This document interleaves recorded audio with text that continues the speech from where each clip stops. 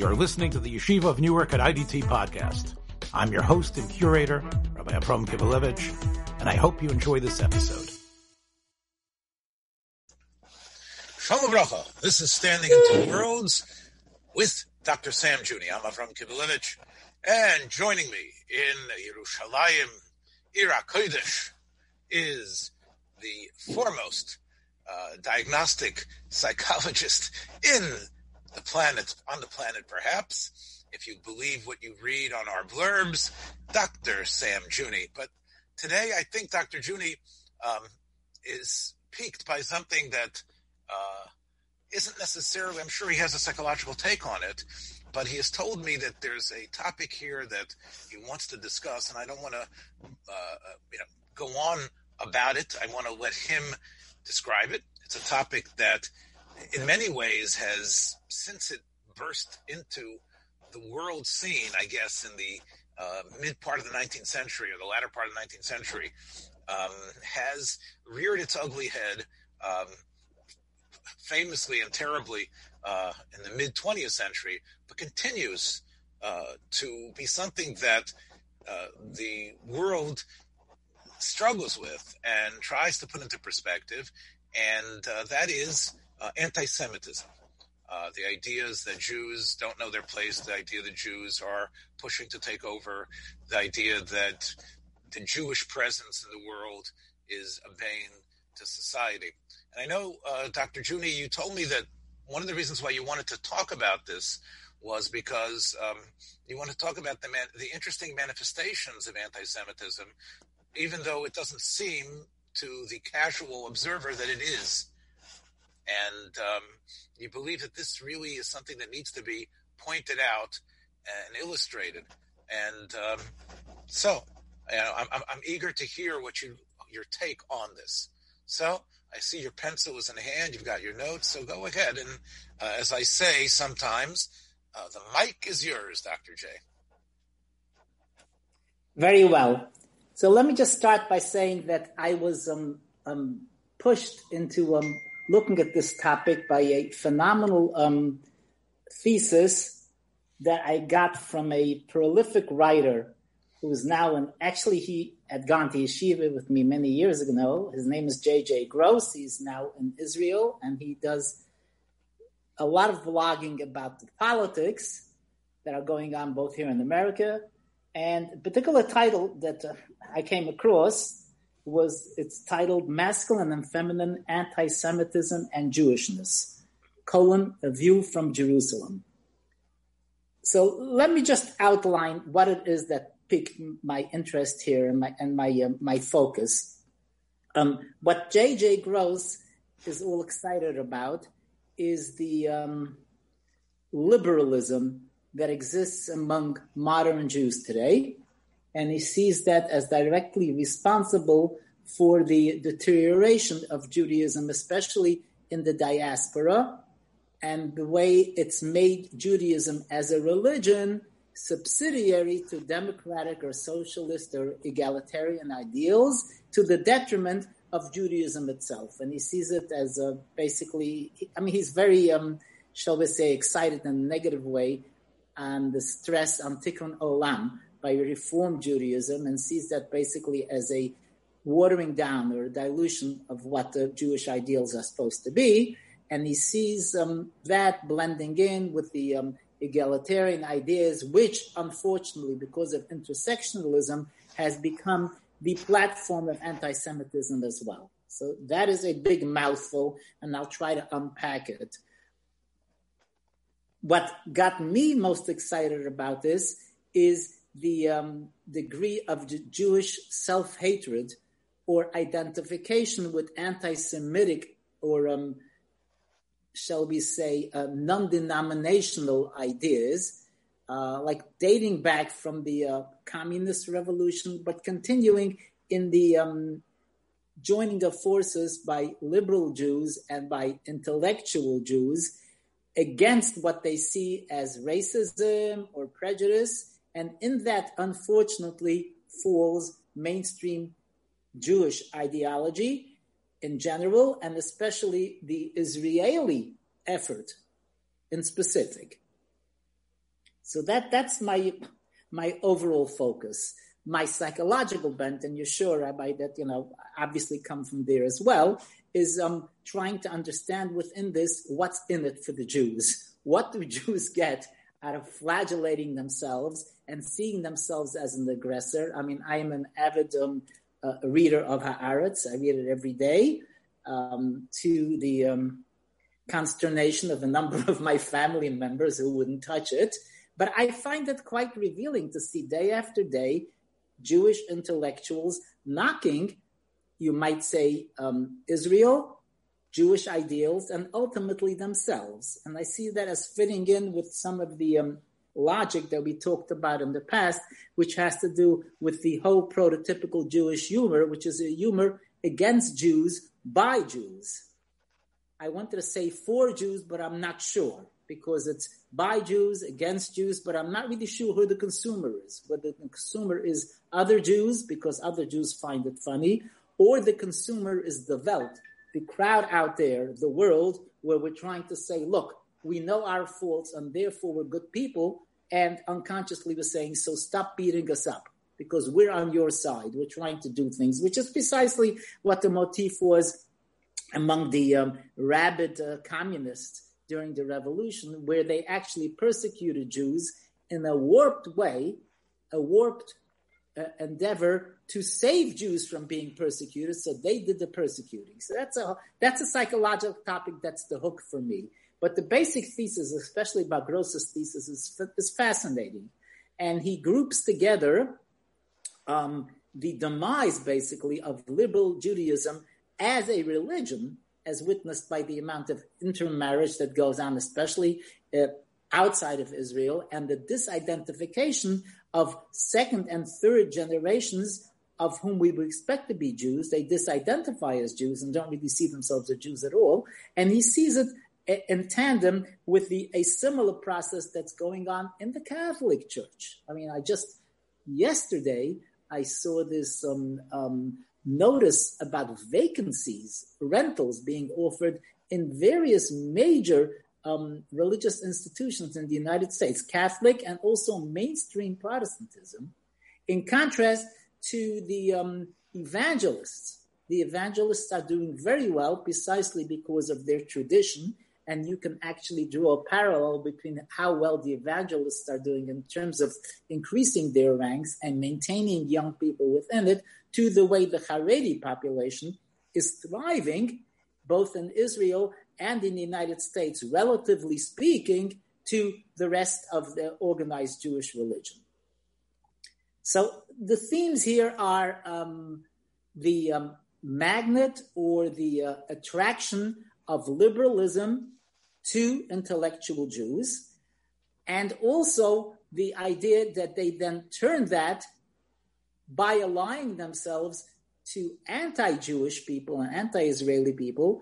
They align themselves with what can be seen as a very thinly masked anti-Semitism. It doesn't take much to go and see BLM as a disguised, as having a disguised component of anti-Semitism. It doesn't take much to do the same thing for J Street, although I personally don't think that, but it doesn't take much to view things that way. And it doesn't take much to see the socialist parties in Israel, and especially Meretz, as having an anti-Semitic agenda, literally. I mean, they definitely have an anti-official Jewish government agenda, but they also have an anti-Semitic agenda. It doesn't take much to go there. Let me just jump in here and in a sort of rabbinic fashion, say that when you take God out of the picture, when you take a creator who has commands and has desires for what his people should do specifically out of the picture, then what you do have is basically, okay, we don't deny the fact that we are part of a historical tradition that has given the idea of compassion, love, a better society to the world, the way it's described in the Bible. But this is a book that was really inspired by human beings and the better part of them. So though they don't deny historically they're genetically connected to the Jews who populated the world in 2,000 years ago, They believe that itself is a myth. The idea that there is a God who spoke to them at Sinai and gave them these ideas. They believe that's it was a myth that was necessary to create cohesion in a world that was dark. But now that the general population has somehow emerged from the Middle Ages, has gone into the Enlightenment, and we all know, again, this is a liberal perspective, so let's take whatever Judaism had that was positive and add it to the general perspective of, like you say, tikkun olam, changing the world, making the world fair, universal healthcare, whatever else you want to put in there, working on global warming. I know that you've written an article that we joked around about a number of years ago about being green and that being the flag that we should be holding. But from their perspective, that is the natural progression of what the good part of Judaism is supposed to be. Everything else is a vestigial remnant of something that is steeped in superstition and something that's patently untrue. I think if you'd ask them in their heart of hearts, do you think God spoke to the Jewish people at Sinai? Do you think that there was a creator who created man out of dust and blew into his nostrils? That's just a metaphor of some great idea. And therefore, I think in their hearts they can say, I'm sort of happy the Jews have been in the world, but now it's time to step away and really be part of the big system. And the more we cling to this tribalism, the more we're impeding mankind's progress on the planet. And I think that is, I think, where they're at. And if that's true, and that's true in Israel, surprisingly, because even though they love that they have people that sort of look like them and can speak Hebrew together, but ultimately they're missing that component. And that's really almost, I'm not saying it's natural, but it's really understandable. That's where they're at. So it bothers the hell out of them that people keep on wanting them to be part of the certain clan. And I think that's, again, that to me is the way I see it. And I did have the chance last night, very late, to read this article that you're very excited about. I didn't get all the way through it. I understand that it's a privately circulated article, so I won't be able to, in our notes that me and you work so hard on, in terms of getting it exactly correct to describe this episode, I won't be able to hyperlink that article to people, and I guess it's. But I guess this Rabbi or Mr. or Professor Gross, you could probably find his views on this topic other places as well. Correct? I'm gonna ask him anyway if it can be hyperlinked. I don't know exactly its status, but I wanted to point something out. You're pointing here to a certain fault line, which I'm very familiar with, actually between contemporary Reform Judaism versus conservative Judaism. I think the idea of the Torah being of divine origin will find some resonance among some of the Talmudic scholars within conservative Judaism these days. But what I wanted to point out is that part of the negative reaction by the Or LaGoyim theology, shall we say, which is primarily within the Reform denomination fold, is that they don't like it to have an elitist quality to it. In other words, the purpose of Judaism really was to convert all of humanity to having proper values, godlike values. I don't know if they'd use that terminology, but proper moral and pro-social values. And the elitism that arose from that was fodder for anti-Semitism, and that if only we can chuck that and become just basic moral leaders without the idea that we're special. The specialness is what hurt us. I was most impressed when I was teaching at NYU. We had an academic affiliation with Hebrew Union College, which is the Reform Rabbinical School.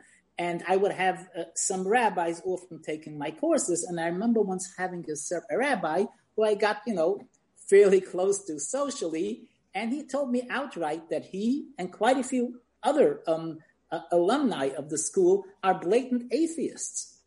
They have no pretension of believing in God. They see themselves as social, moral leaders, getting their wisdom from these ancient texts.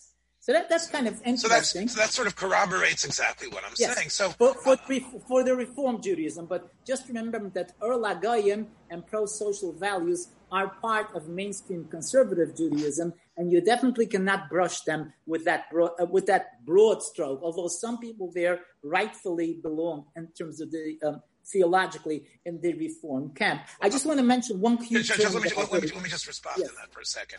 And I'm going to use the old line. Some of my best friends. I grew up. Me and you were sort of in the same vintage. When we were growing up, conservative Judaism had a much more vibrant world. They actually did a lot more. They were responsible for many of the programs that were going on. And I talked to you before we started recording about chaplaincies and other things like that throughout. Conservative Judaism, we all know, is in decline. It was in the past a very strong, and one of the main, it was probably in the 40s and 50s, for many people, that's what a Jew looked like.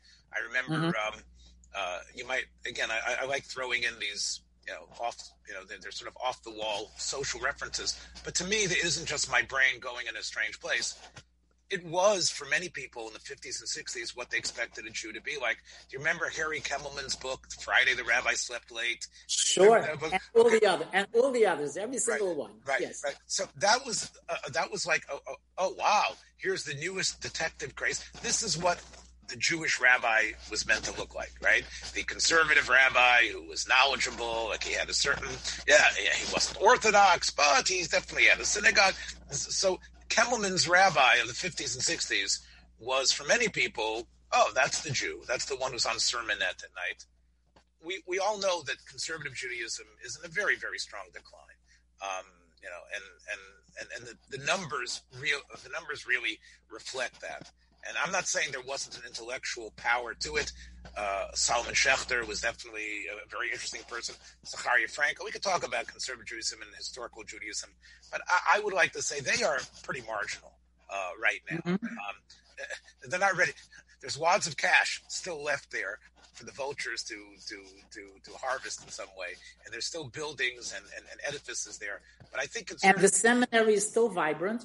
Yeah, okay, right. But in terms of reflecting what is the mindset of this is the Judaism that I'm about, I think the trends will show that it's going to decline and become very, very insignificant, if it isn't already. So I think they're off the table, to tell you the truth. But I know where you wanted to go with this. This was something that struck you as being essentially true, but give me a little bit, and our listeners, your psychological take of why Jews should flock to something, as you say, that flagellates where they come from. Why should Jews be so comfortable, whether it's in Israel or here, hearing or writing and espousing in their minds such negative things about they're not Borscht Belt comedians who are going to get a paycheck for it. What is the psychological paycheck that they're getting from it, and how would you describe that? Okay, so again, I want to appeal to J.J. Gross's paper as my basis, and what he calls feminine anti-Semitism, which really has a lot of Jewish proponents to it. And I want to link it to a concept that I once heard from Rabbi Bergman of Mizrahi, that he liked to typify, and this was in the 60s, not that much after World War II, typifying what he called a gullus complex among Jews. And I think really it has its roots in Theodor Herzl's sociology, where he felt that Jews are in a certain position because they are not in a position of power. They have no one who can help them out, and that's why their identity suffers. And his first idea was to have all Jews convert to Christianity, which would get rid of the Jewish problem, so to speak, because there won't be Jews anymore. And when he saw that didn't go too well in terms of the overall Christian community not wanting to accept Jews, that's when he switched to the Zionist ideal. But the notion of the gullus complex is that we are being persecuted for certain traits that we have and certain kinds of predispositions that we have. And if we can just publicly disavow that, then we will be loved by our non-Jewish neighbors, which historically has not worked out too well. Historically, what happened is, there are different interpretations of the origins of anti-Semitism, but Jews have been outsiders forever. And there is an interesting sociological theory that Jews were kept as outsiders forever because you had warring nations and empires that had to do business and negotiations with each other. And they had to have essentially a semi-fifth column, so to speak, of a culture where a small segment of their population could act as mediators between the different cultures, and that was their role for the Jews. So they never really wanted the Jews to become German or Prussian or English or Turkish. They wanted them to be outsiders with their own language, which they share in common with the other outsiders and other cultures, and they then can be the mediators who will bring richness, fame, fortune, and colonies to all of them. So I am not, at all convinced that it's something about the Jews themselves which made them targets for anti-Semitism, except in Christianity. I think Christ killing is not an excuse. I think Christ killing was basically an accusation that really fanned the flames of anti-Semitism forever. And it's not some kind of made-up story. It's something that the peasants really believed. And of course, the rulers were able to fire up their peasants when they needed a deflection from their own misdoings onto the Jews. But Jew hatred has always been there. But the Gullus complex, which is basically what J.J. Gross sees as the Antichrist, so to say, the theme that Israel is supposed to combat and get rid of, is that if only perspective, if only we can be nice, if only we can show them that we go the extra mile and really care about them, whatever, they would not hate us. And with that, of course, when it goes one generation away from being steeped in terms of Jewish education, personally, then it becomes, well, why shouldn't I tell them I am so much like them that I can even outguy them? I can have a Christmas tree that's bigger than them. I can go for buying a yacht that's bigger than theirs. I can act like a guy who's even a bigger guy than they are. But the main notion is, therefore, in a feminine way, in a underhanded way, instead of taking him and somebody says something against a Jew, you beat the hell out of him. You say, no, I'm going to be nice to him and become his friend. And therefore, by befriending the bully, he will not beat me up anymore and see that I'm really part of it. And he'll invite me to his parties and introduce me to all his girlfriends or whatever kinds of fantasies there are. And obviously, I'm speaking about this in a pejorative way. First of all, because I think it's giving up who you really are for something who you really aren't. But pragmatically speaking, it doesn't work. You cannot placate a bully. You can either beat him up and then suffer some broken teeth in the process, or you can run away. So that's my psychological spin on what I got out of this entire thesis. Well, I think it's, I read it too, and I think that there are, I think for it to go public, just between me and you, and I'm not a big maven on, on theological or sociological articles or historical articles. Well, I'm a little bit of a maven in the latter. But I would say that you have to be careful in terms of his feminine and masculine, although he doesn't say it's about men and women. I think that he might have to he might have to change that. And there was another thing that he wrote about, which is something that you have just spoken about, which is I want to have the bigger yacht and et cetera. I want to, to make the money and to be involved and to actually be very, very successful. And he talks about acquiring wealth like Episcopalians and voting like Puerto Ricans. I don't know. He keeps on. That is a line that he would probably have to expunge from the public.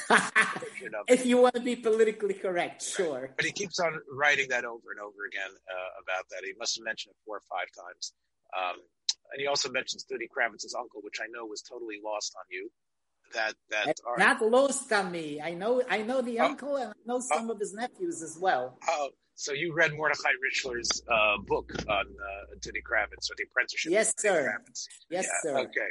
Anyway, so there was a lot of references that took me back, and those references, I think, we're talking about actually realizing that there's this hatred there, but I'm going to make all this money. I'm going to be obsequious. I'm going to be submissive.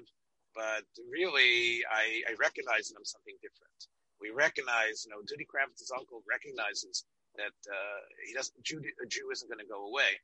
And I guess from a psychological standpoint, you said there's a social reason to keep, or a political reason, or economic reason to keep the Jews as the other. The Medrash says that this is Messiah Yesh Banu or Halacha Yesh Lanu, some sort of language. Halacha Yedua, right? Halacha Yedua that Esav Seinu Yaakov, and many of the writers of the 19th century, Mitziv very famously in his essay Sher Yisrael, writes about the fact that it ain't going to work.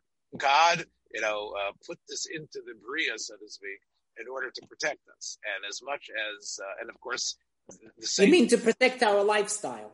Right. In other words, the hatred, which shouldn't be here anymore, right?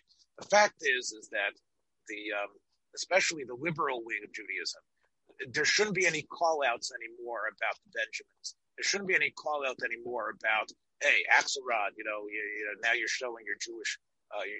Right, especially after Vatican II, the Vatican revision. But you still, again, what you see in the left and in the media, there's still the call-out against the Jew, even the ones that have embraced the liberal causes completely.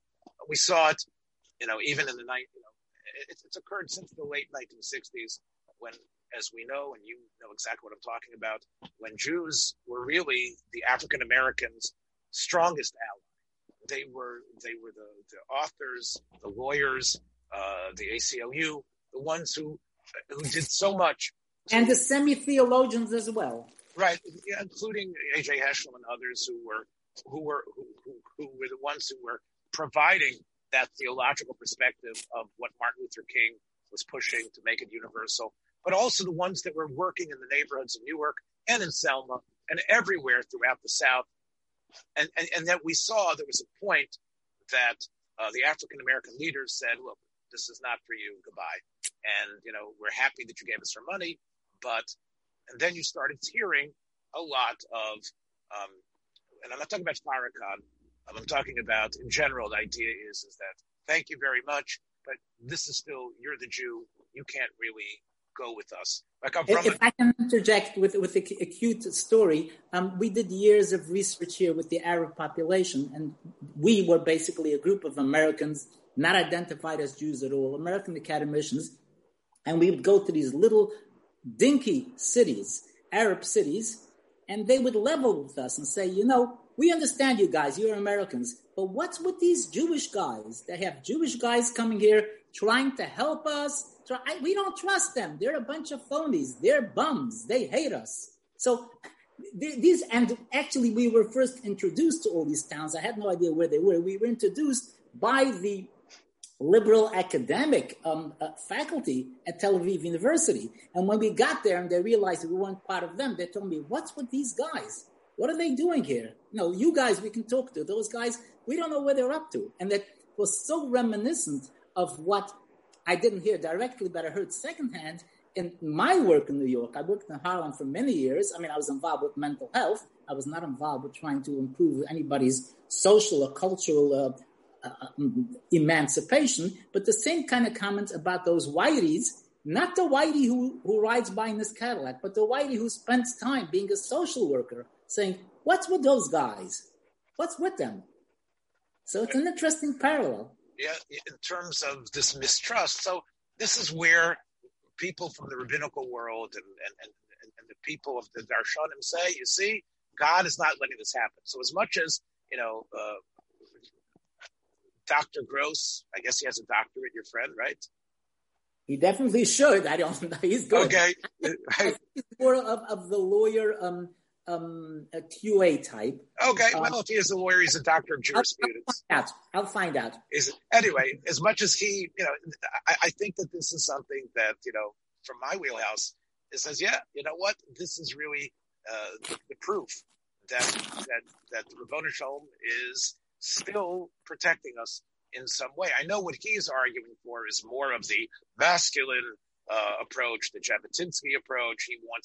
He feels that the tough Israel, the Israel that doesn't kowtow to the other powers, that's the one that's going to gain, if any respect in the world. That's going to be the one, and that's the one that somehow is more in line with, I don't know if he gets that far, with Republican values here in the United States as well. I think he's sort of inching towards that, because he seems to be very, very upset about the left, the Jewish. I mean, the main line that it comes through there, although not necessarily directly, is basically trying to vindicate such activists like Meir Kahane or even Avi Weiss, saying, we're going to stand up for Soviet Jewry, we're going to stand up for Jewish rights, and we're not going to do it by playing, buddy with you and taking abuse, benign abuse.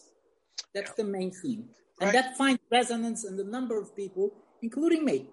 Well, we'll see. Maybe we get Avi Weiss to read the paper and maybe come on with us and respond, because I don't think he would agree with many of the principles that are precisely. I think part of some of the things that he really rails about in this article. If there is no link to this, people are going to be hearing this program and saying, these guys were just talking about something we don't even know what they're talking about.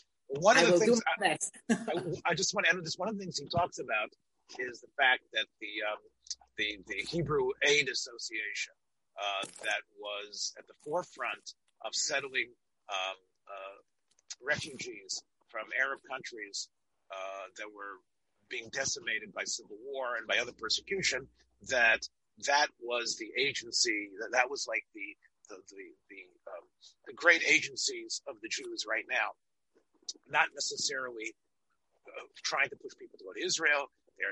It's almost like we're not even the Hebrew Aid anymore. That's just an old title. What we're about is making sure America can be a safe haven. And I'd like to concatenate that with many of the Holocaust institutions, the Wiesenthal centers that dropped Jewish. They became tolerance institutions, and it started as a memorial to what happened to Jews during the Holocaust, and then the Jews have been dropped from there. You go to some of these places, and to find Jews, you have to go in the room on the second floor. But I think Gross also mentions that it's not working. In other words, with all the enforced legislation in New Jersey and other places that you need to take Holocaust courses, you're not seeing any drop in terms of anti-Semitic actions. One thing I will say that bothered me in the article that I think is a terrible overstatement, and I'll say it here on the record. He said he doesn't think that the ADL has done anything, hasn't saved anyone. He makes this very broad statement that the Anti-Defamation League has done zero. Like he says, they have not saved one person or helped one person. I think his proofreaders, his fact checkers need to go and maybe alter that point.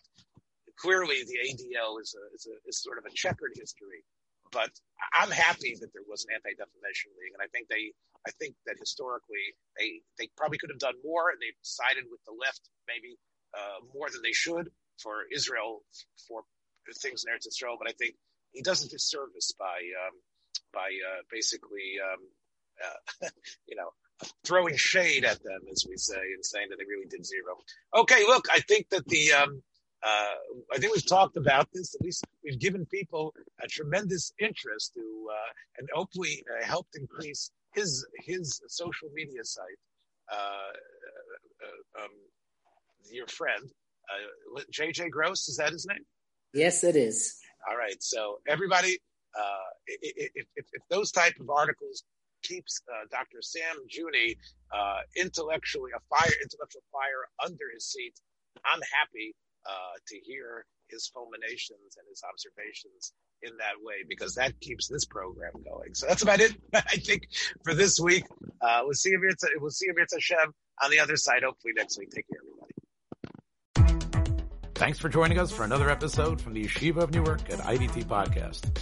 Be sure to subscribe on your favorite podcast app so you don't miss a single episode.